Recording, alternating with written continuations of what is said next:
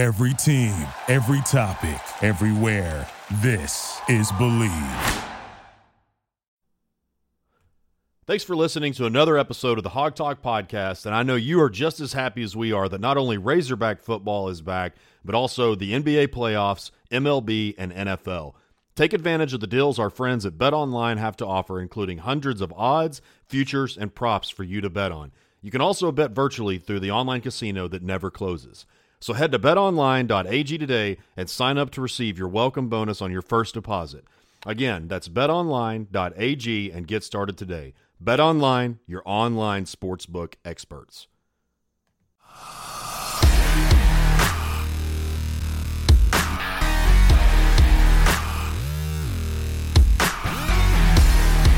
You're listening to the Hawg Talk podcast, part of the Believe Podcast Network. With us on the line is the voice of the Arkansas Razorbacks, Chuck Barrett. A former guest of the show, Coach Mike Neighbors from the Arkansas women's basketball team. We have from ESPN's Around the Horn, highly questionable. Also a two-time Dan Le Batard Show Suey winner and the former heptathlete at Cornell, Sarah Spain. And we are happy to be joined by Martrell Spate. Mr. Phil Elson, the voice of Razorback baseball and the Ladybacks.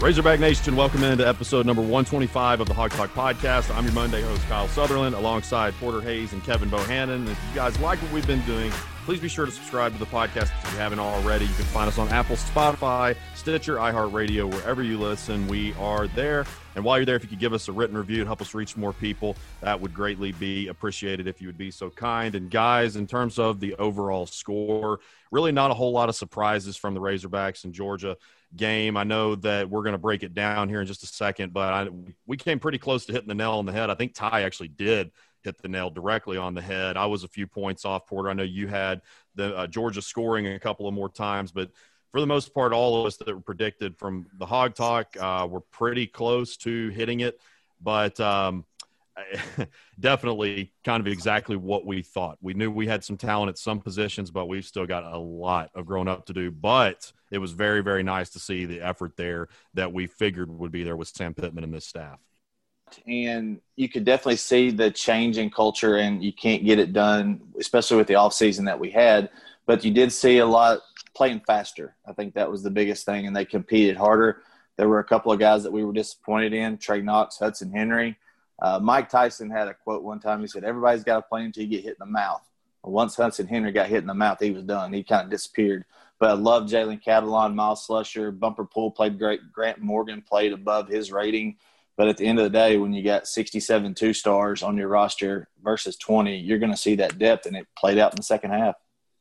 Yeah, definitely. And we can credit, there's so many questions about it. Kirby Smart ended up going with the young quarterback, and he just looked lost out there. And then they put Bennett in, and then he just tore us up. So it's like a combination of the quarterback play, the depth, and then we can accredit this too. I mean, what did they do at halftime to adjust? I mean, it was 7-5 at halftime, and the score ended up being 37-10. So, there's three big factors that we can all attribute to the final score. But, with Arkansas, they were in the game, and they should have capitalized a lot more on the score in the first half. When you have guys throwing picks and turning the ball over, and, it should have been, it could have easily been a 14-21-5 game at half. So, and then, of course, at the end of the game, some of the play calling and they were trying to be too gimmicky, I thought, at the beginning of the game. And you got to establish what you're wanting to do with your game plan before you start getting gimmicky, in my opinion. Yeah, that made no sense. I expressed my displeasure to you guys, and I said something about it on Twitter that I just did not understand. Running a double reverse on your own 14-yard line. Kendall Briles, I've said plenty of times, and I don't have to say that to show what he's done since he's been in charge of offenses, but that was just that was terrible. He is one of the best play callers in the country. He's proven that, and he's shown that with the ranks that he's finished with the offenses that he's been in charge of the last 5-6 years. But to do that when you have the lead, on your own 14-yard line just made absolutely no sense to me.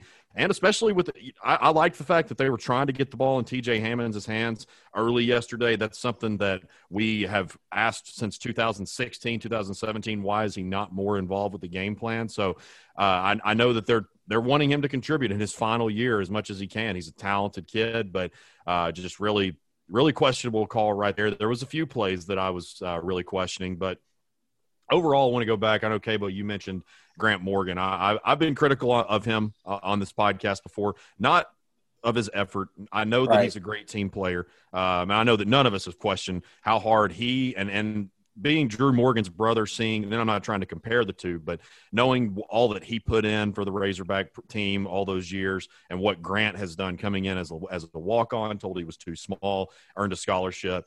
He played a fantastic, especially in the first half. And I don't think that the defense was really – they did play awful in the second half, but I don't think that was because they were giving up like they were the last 2 years, that some of the guys were giving up the last 2 years. But I really feel that it was a mixture of fatigue, and they didn't have the kind of pass rush that they had in the first half with Dorian Gerald being out. As we're recording right now, we have nothing confirmed, so I am not trying to put out any news. It looks like he will be okay for next week. Again, I'm not saying that will be the case, but he banged up his ankle and should be a go for next week, but we just don't know as of right now. But very, very satisfied with what we saw from the defense in the first half and a little bit into the third quarter. As you mentioned, Jalen Catalon had really a great game overall. Missed some tackles there, went for the ankles, and they broke out of him. But he was given some thunderous hits. Had that forced fumble that Miles Slusher ended up picking up. But I am concerned about Trey Knox and Hudson Henry. That's another one that I was going to elaborate on. Some guys that had tons of hype coming out of high school and even coming into this year, but hype will only get you so far. They've got to start making plays. I don't know what's going on maybe in their head. I don't know. But all I know is what I can see on the field, and what we saw from them yesterday, or really lack thereof, is just not going to cut it. So there's only so much you can evaluate before you step on campus and step into a situation.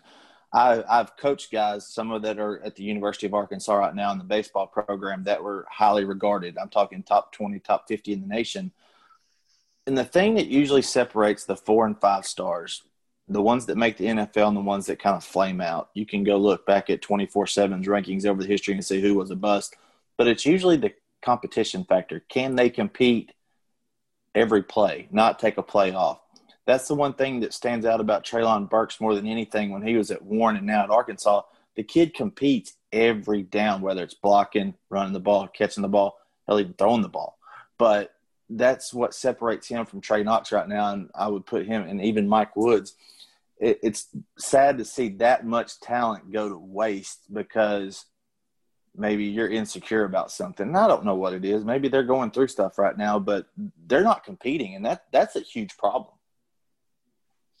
Yeah, and a lot of it's just the mentality. You got to have that dog mentality. I mean, not just going out and taking plays off, but you got to be in the head like, I'm trying to get better every play. And, we pointed out, we were talking about before we started recording, and one play really stuck out to me is when Henry got blasted. I mean, he didn't really take a huge shot to his body. It's like the guy just put his shoulder pads right there on his hands and knocked that ball loose. Yeah. A good pop. And after that, he was done. Like it reminded me of watching, the Clemson LSU national championship game last year when Justin Ross got popped by that LSU defender over the middle. After that play, he checked out. I mean, you could tell a big difference in his mentality, his route running. And so you got to be able to take a hit, especially when you're a tight end or you're catching the balls over the middle. You got to know, all right, I'm about to take a shot, shake it off and go on. And a lot of this is they're probably not used to, the mentality of, okay, I've got to keep my head in the game, because last year you can tell they were just all over the place. Yeah, and that's the reason why I kept saying all offseason that this is why I just don't see us winning more than one. I've kind of gotten to the point where maybe 2, but I just don't see it happening more than 1, really, just because, yes, you've got Treylon Burks, a guy that we have raved about time and time again. I think Felipe Franks, he's obviously a win. His record speaks for itself that he's a winner. But is he made some questionable decisions yesterday? But was that because, again, that he expected his receivers to keep going? I know that was talked about. The offensive line was really overwhelmed, could not pick up the blitz, really couldn't get anything going in the run game. Rakeem Boyd, our best player, really couldn't get anything going because he didn't have anywhere to go. And so that's the thing is this coaching staff going to be able to figure out ways to coach with what they have to be able to get through a 60-minute game? I said that it was going to be one of the Mississippi schools that we beat. Mississippi State looked really good yesterday. We'll get into that in just a second when we start covering some of the other games. But I just really question how many of these guys on offense – a lot of guys on defense showed that dog mentality yesterday, and at least as long as they could before we got worn down. But we talk about let's look at – and I'm in this category as well. I know that we were all extremely excited with that really good ranked recruiting class in 2019 that Chad Morris and his staff brought in despite having a horrible season. As excited as we were to rank in, and depending on where you looked, anywhere from the 19th to the 23rd ranked class overall. You think about Georgia, they're continuously getting top 5 classes every year. Florida, Alabama, LSU, basically almost the top. Texas A&M, the top half of the SEC typically has anywhere from a top 10 to top 15 class, maybe even better in most years. And then you have the Razorbacks, and then you've got – and Ole Miss has actually recruited pretty well regardless of how they spent their money. That's debatable over how long time. I'm kind of joking in a way there. Yeah. But then you've got the lower tier schools like Vanderbilt, Arkansas, Kentucky. They're not usually that great in the rankings of recruiting, but they've done pretty well. Mark Stoops and his staff have done pretty well of developing. Exactly. And so that's where we have to understand where and that's the thing. You could sit here and say I'm making excuses, but we have to understand that even when and if Coach Pittman and Kendall Briles and Barry Odom do get these guys back to contending for bowls, I think that they will. It's going to take and I know that we get tired of hearing it's going to take time, but the fact of the matter is we're going to need a couple of more of solid recruiting classes, maybe even try to get into – it's going to be really hard for them to finish in the top 25, top 30 this year because of stuff that's out of their control, not being able to visit living rooms and all that. But we just have to understand where we are. And, yeah, I'm never going to be satisfied with the loss, but for the most part, I feel much better about a 37-10 loss yesterday than I did about just any loss last year or the year before. Well, and with the fan side of it, looking from the outside in, you see what they did in the first half, and this is where I think the fans get manipulated because we come into the game thinking it was going to be a blowout. A lot of the fans expected it to be a blowout. Well, then they give you that glimmer of hope, like you see when they scored that first touchdown. The fans were jumping up and down. Everybody's hyped up. We were hyped up. You get to halftime and it's 7-5. You're like, okay, man, we can do this, and then they start creeping back. So it's almost like, why can't they do that the whole game? From the outside looking in, they don't look at the halftime adjustments and the changes of quarterback. So I guess that's where they get frustrated is, yeah, they come into the game expecting a blowout, but when they give you a first half like they did, it's like, man, it just adds to that frustration of here we go again with that second half debacle. But I really looked at or go ahead, Cabo. I really looked at it like this. It was a sloppy first half. I mean, there were a lot of what ifs, and like you said, Porter could have been 21-5. Fumbles, interceptions, mistakes, missed assignments. But, yeah, we still had a lead. That hasn't happened for Arkansas. So these guys haven't had to play a full game, so why should they be expected to the first time out just because we got a new coaching staff? And that's where it takes building a culture longer than 6 months. That's exactly right what you said, Kyle. Right, exactly, and that's the thing too. Is I think that most people now you're going to have the naysayers that said we should have gotten Mike Leach, we should have gotten this coach or that coach. But the thing too is, Porter, I like that you brought up from the outside looking in, because I still there's things, even though I think that we see a little bit more clear just because we study it so much. And I'm not saying that your average fan doesn't either, but one thing that really I didn't even think about heavily until about 3 or 4 years ago is you see players like, for instance, Treylon Burks goes in motion. He ends up beating the guy. I can't remember. It was number 2 from Georgia. He bites on the fake. Treylon gets ahead of him, and he gets the touchdown early in the game yesterday. So you're like, why can't we do that more and more every single play? Well, something especially on the interior lines, and I think I brought this up last week, Georgia has for sure a 2 deep of any of their players that we would love to have, maybe even into their 3 deep. when they need someone to sub out, they've got another 4-star or a 5-star right behind the guys that they have on the field right there. The Razorbacks don't have that luxury. And so it's easy to say, why can't we pass rush this well? And like, for instance, Dorian Gerald, perfect example. In the first half, we were getting a really good pass rush because he was causing fits. Jonathan Marshall did a pretty good job. Xavier Kelly, all these guys that were able to not necessarily just sack the quarterback, but get pressure and confuse DeJuan Mathis before Stetson came in. Then we aren't able to. We don't have guys like that can contribute on our 2 deep that can do that consistently each and every single play. And that's not a knock on any of our guys, but it's just a fact. They're guys that are inexperienced or just not. They just weren't as good as Georgia, and there's a lot that can be said about a lot of teams that they don't have the talent that Georgia's defense does. And so that's something that I would encourage people to watch for is really who is on the field at what moment, because you got to think about that, especially in the SEC. And not just the SEC, outside. I mean, the big time conferences. You've got to have a 2 deep that can consistently perform, because you got to play a 60-minute game, and that's what a lot of teams do is play. They sub guys in, especially on the defensive side of the ball and receiver stuff like. You look at the Mississippi State game and do 60 passes. He threw for 623 yards. Yeah. So I mean, the speed of the game is a lot more now than it used to be. So it's more air raid, pass, and go. So yeah, you got to be a lot more conditioned nowadays because you're running all over the place. So that's where that 2 deep really comes in. And you got to have a guy on your 2 deep that can come in and not just be a hole filler. He's got to be able to come in and contribute, because especially you got that 3rd down defense. You need them dogs to come in on 3rd down and really turn a 3rd and 7 into a punt situation. And because those long 3rd downs, you start converting those long 3rd downs and let the offense keep those drives going, man, that just depletes the defense, quicker than anything. And Mateo Sully was out yesterday, but I'll give Zach Williams some props. I think he did a really good job. I looked up 56, was back there a few times. And I'll still say this day. A 4-star from Joe T. Robinson is different from a 4-star at Gwinnett, Georgia. It just is. I mean, it is. The competition that you play with and how these guys are evaluated, they may test well, but these guys are playing at a whole different level. So, yeah, hopefully they, get these guys some reps. You got 4 or 5 stars coming in, but we've got guys that played 4 or 5 plays. So, yeah, once they get that experience, it's going to be a lot different out there. And since we play Mississippi State next week, and Porter, you just brought that game up, I've got to eat my crow. This Mike Leach offense was phenomenal yesterday, a passing yards record. I thought that they did great against the defending national champions. Now that I've given them the credit that credit's due, let's break it down a little more.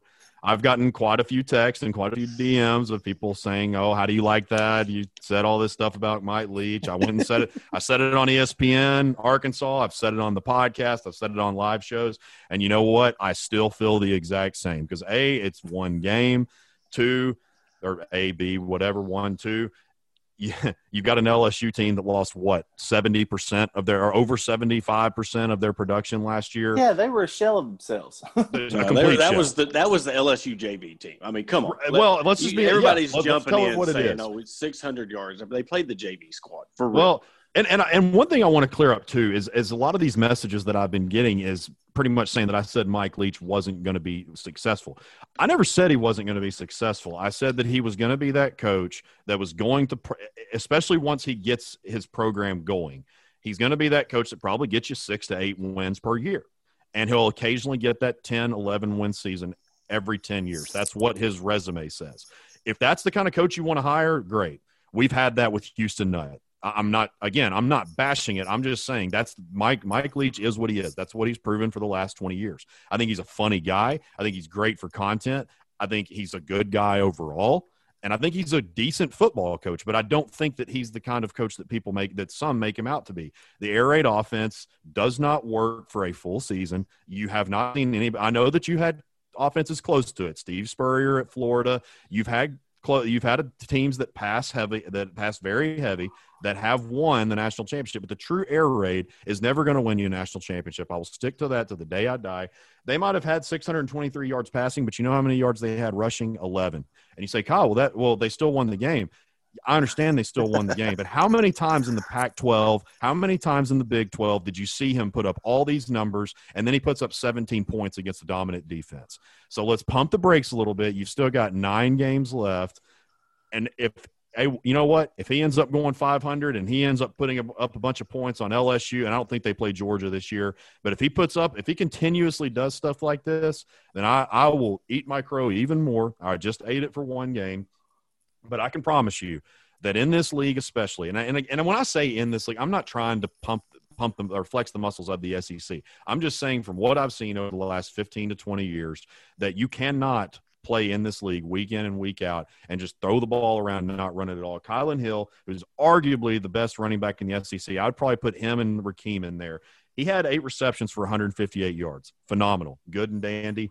But what are you going to do when you have a really aggressive secondary and you're forced to be two-dimensional? You get shut down in the passing game. I can promise you 11 yards ain't going to cut it on the ground. Yeah, and Kylan Hill was 7 for 20. Yeah, Kylan Hill was 7 carries for 24 yards, I think. 34, yeah. 34, and then KJ Costello had 5 for negative 38. There you go. Yeah, it ain't going to work. I'm sorry. The Hal Mumme era, that's where it came from. Mike Leach was Hal Mumme's OC when Tim Couch was there. And then the tree started falling off. You got it at Texas Tech, different places. The concepts are great. It's short routes in the zone. You read it, and you're there. The concepts are there. They don't have a route tree. It looks like mass chaos, but it is basketball on grass. And, yeah, it excites people. But, yeah, it cannot sustain for a full year. That's why you've seen people like Gus Malzahn, who started the hurry-up, no-huddle craze, took it from – but it was heavy on the run. They had an identity, and the air raid is an identity, but it just hasn't held up over time during a season consistently. Yeah, and you look, I mean, how many teams from the Big 12 and the Pac-12 has won a national championship in the last 10 years? I mean, it's just not going to happen. It'll get you I just think of Oklahoma when I think about this air raid offense, hardly any running in, but you got to play defense too. Okay, it's got them there for Oklahoma, but you don't play defense, you're going to get smoked in the college football playoff. You got to have both sides of the ball, but you got to have the running game. You have to, because that's what establishes. Because if not, you got to look at the defensive coordinators we got in the SEC. This is going to last maybe a year or two, but then they start really scheming and looking and seeing when they got film on what he can do. Because they're coming in this. LSU has no film on what Mississippi State's trying to do with a new offense. You have nothing to go off of. So let's see how the season goes on when they really start studying the film and seeing what Mike Leach does through this offense and what they're trying to do with Kylan Hill. Let's see the production it will start slowing down because now they know what he's trying to do. But in the end of it, he's going to have a couple of good years. And then once they start, he faded away in the Big 12. He faded away in the Pac-10, Pac-12, and he'll probably do it in the SEC. Well, the other Mississippi school did pretty well too. And I go back to what I was just saying, and as I've said plenty of times throughout the offseason, that I think that either one of our wins will be against either Ole Miss or Mississippi State. And Ole Miss, they put up 35 on Florida yesterday. Florida had an incredible offense, kind of just they put up a lot of yards. I think just like KJ Costello did, I want to say Kyle Trask had around 600 yards passing. So 2 big days for those quarterbacks. But I mean, Lane Kiffin can dial them up with the best in the nation.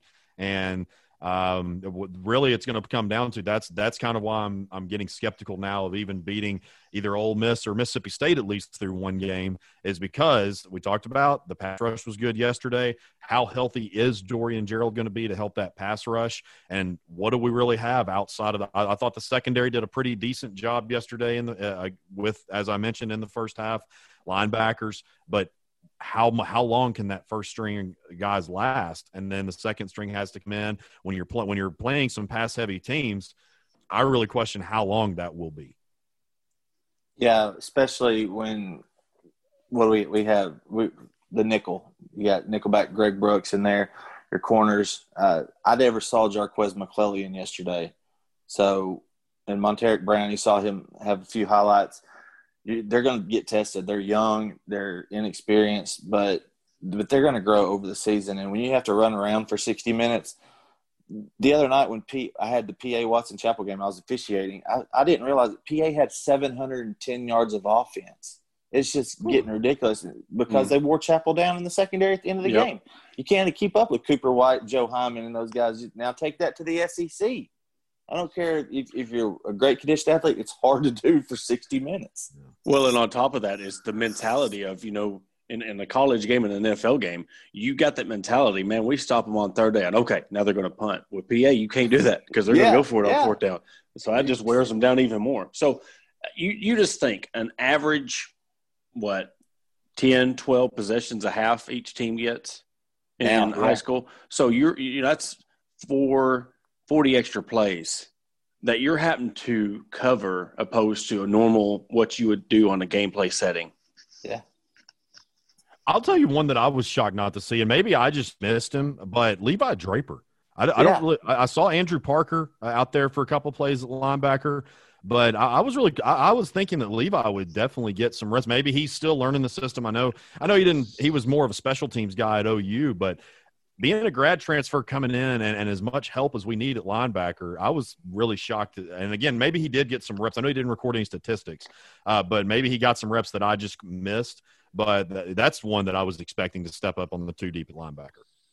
Well, and that talent that Georgia has. I mean, Zaire White, Pickens, the quarterback, how the Razorbacks was able to come in. They come in hungry, and they played a really good second half or first half, and they got dwindled down and got wore out. So, I mean, the promise is there, and I was really impressed with the defense, really, really impressed with that. Holding them to 5 points in the first half, that is a talented group. And with other teams, they were smoking, 20, 30 points in the first half. So for the defense to hold them to 5 points in the first half shows the promise, and it shows where we're going, forward. I got a question for you guys real quick. What did y'all think of Georgia's transition to their spread offense with Todd Monken? I thought it's not their identity right now, of course, and they may adapt to it, but I kind of missed the old Jim Chaney stuff, but glad we saw what we did yesterday.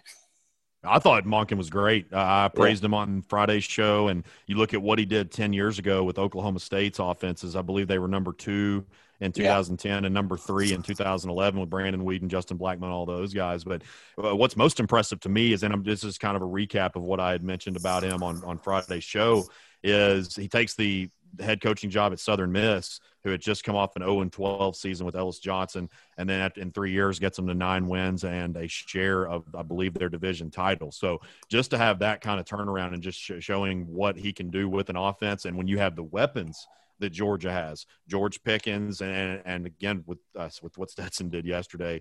What's his last name again? I know his first name is Stetson Bennett. That's right. Stetson I knew Bennett. it. Stetson Bennett the fourth. I'm sure his. I'm sure that comes from a very, very wealthy family. Just making stereotypical observations. But that's a name that sounds like somebody would go to Harvard or somewhere in the Ivy League to me.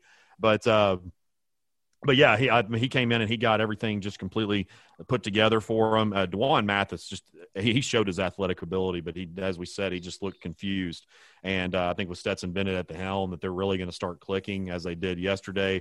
And I think Todd Monken is just a great offensive mind, and that just shows what Kirby Smart is wanting to take this to the next level. They still were, even though their statistics showed that they were a mediocre offense, especially going down the stretch last season. That just shows that he is going to do everything it takes to get to that next spot to win the national championship. And people forget, it's, as I told you guys in the group text, Kirby Smart is getting a bad rep. I know he made some really questionable calls a couple of years ago, especially in the SEC championship, and they've had some close losses. But to be where he's only been a head coach for 3 or 4 years, and this is his 5th year. Yep. Yeah, this is his 5th year, and to have the kind of resume that he does, and he was a crazy Tua throw. And I think it was maybe Ruggs that caught that. I can't remember who it was. Devontae Smith caught the ball. Devontae Smith caught the ball in the national championship on the very last play. He kind of it's very similar to what happened with Dave Van Horn and I'm not trying to bring up bad memories, but I'm just making a comparison to 2018. You were 1 out away from winning the national championship. Well, Kirby Smart is already right there in football. And so he is doing everything. He's already got his defensive side shored up, got that taken care of, trying to take the next step on offense. And I think this Georgia team is once they really get going this year and they get that put together for a few more games, this is going to be a really scary team. And Georgia is going to be I think that could be a big time shootout by the time we get to the largest cocktail party. Well, the biggest concept you're talking mentioning that national championship game. Look at the play before he threw that long pass. If Tua would have held on to that ball and they wouldn't have sacked him, they would have given it a second longer. Tua would have fumbled that ball. He was about to try to throw the ball, and he ended up getting sacked. But if Georgia would have held on just a second longer, that would have been a fumble. Georgia would have recovered it, and they would have won the national championship.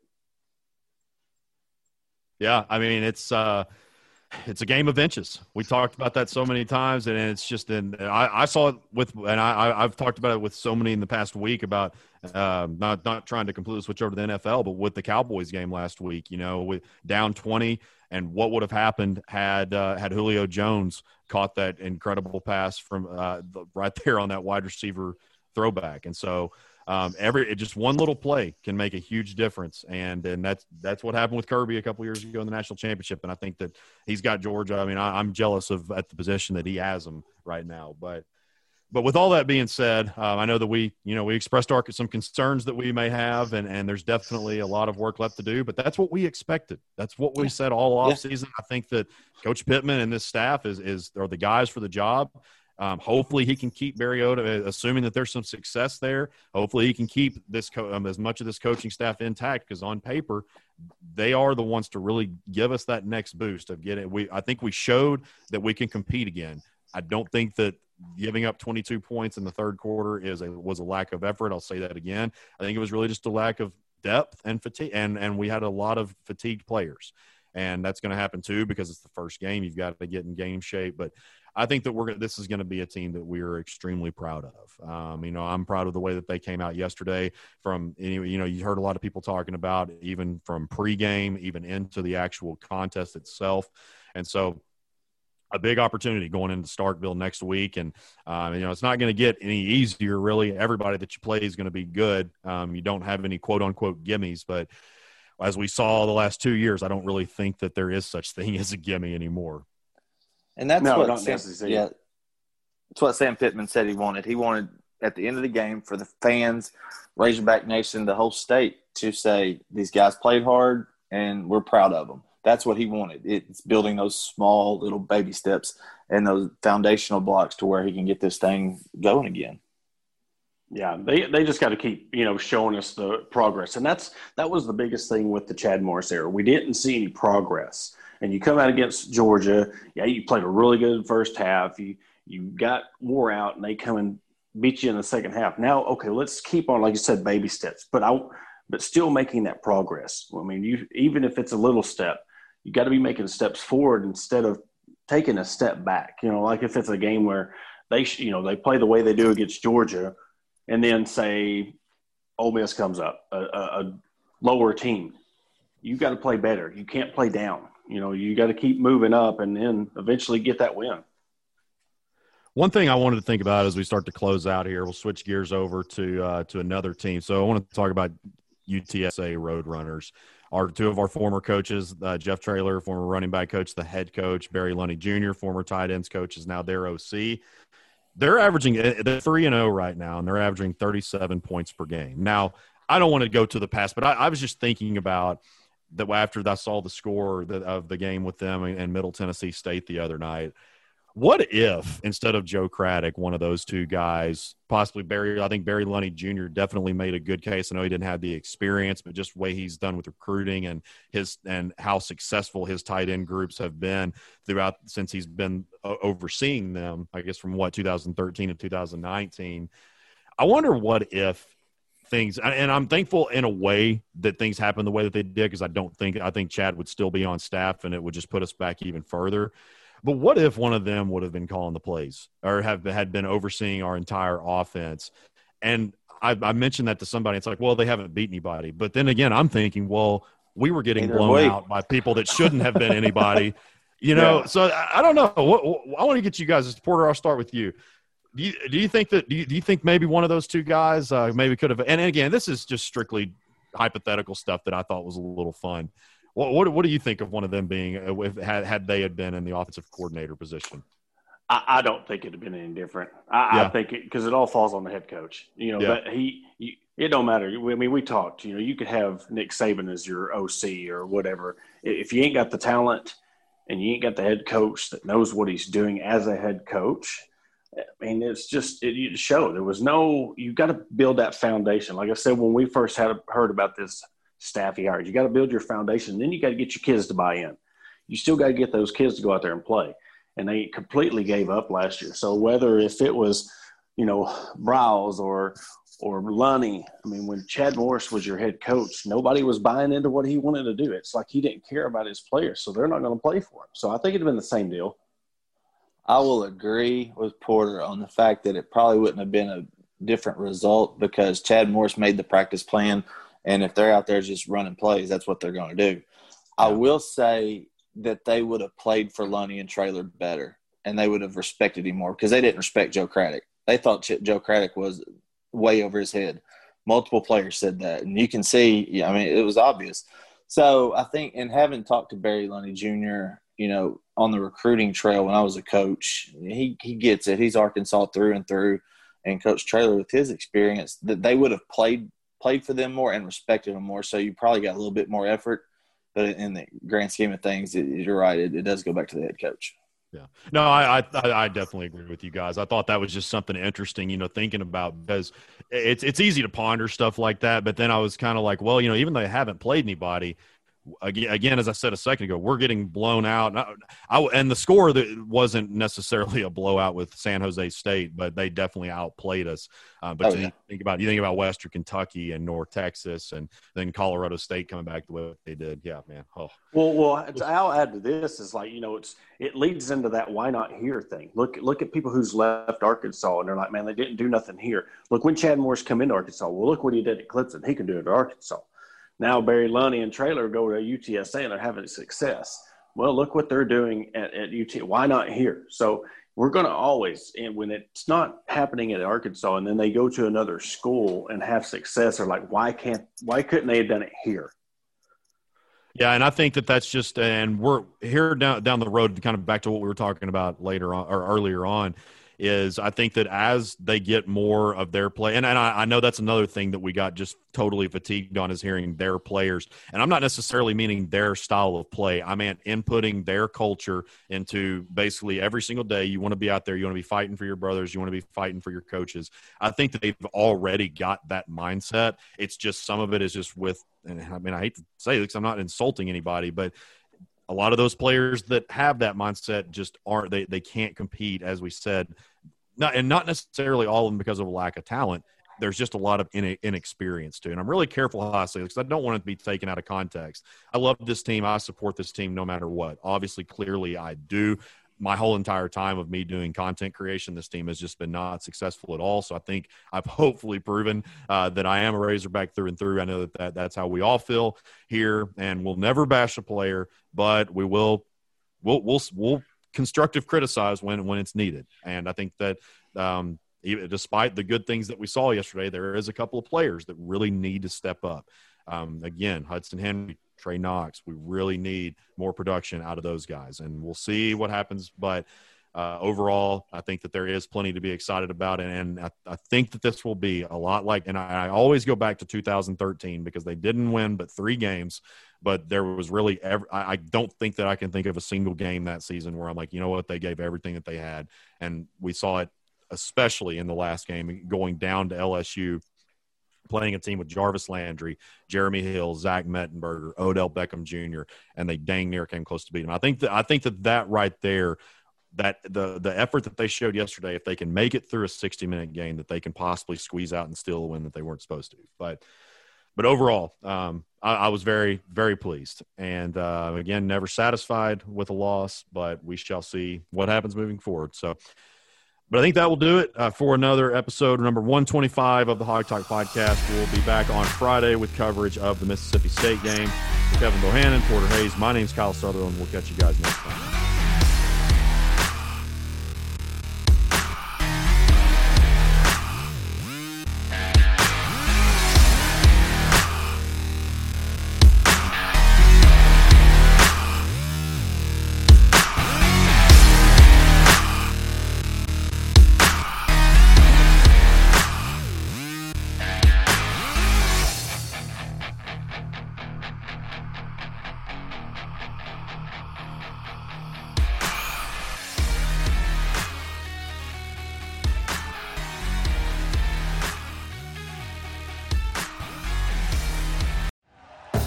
Thank you for listening to Believe.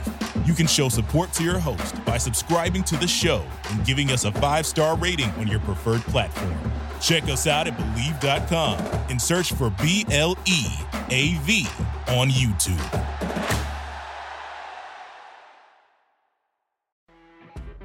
You know when you're listening to a true crime story that has an unbelievable plot twist that makes you stop in your tracks?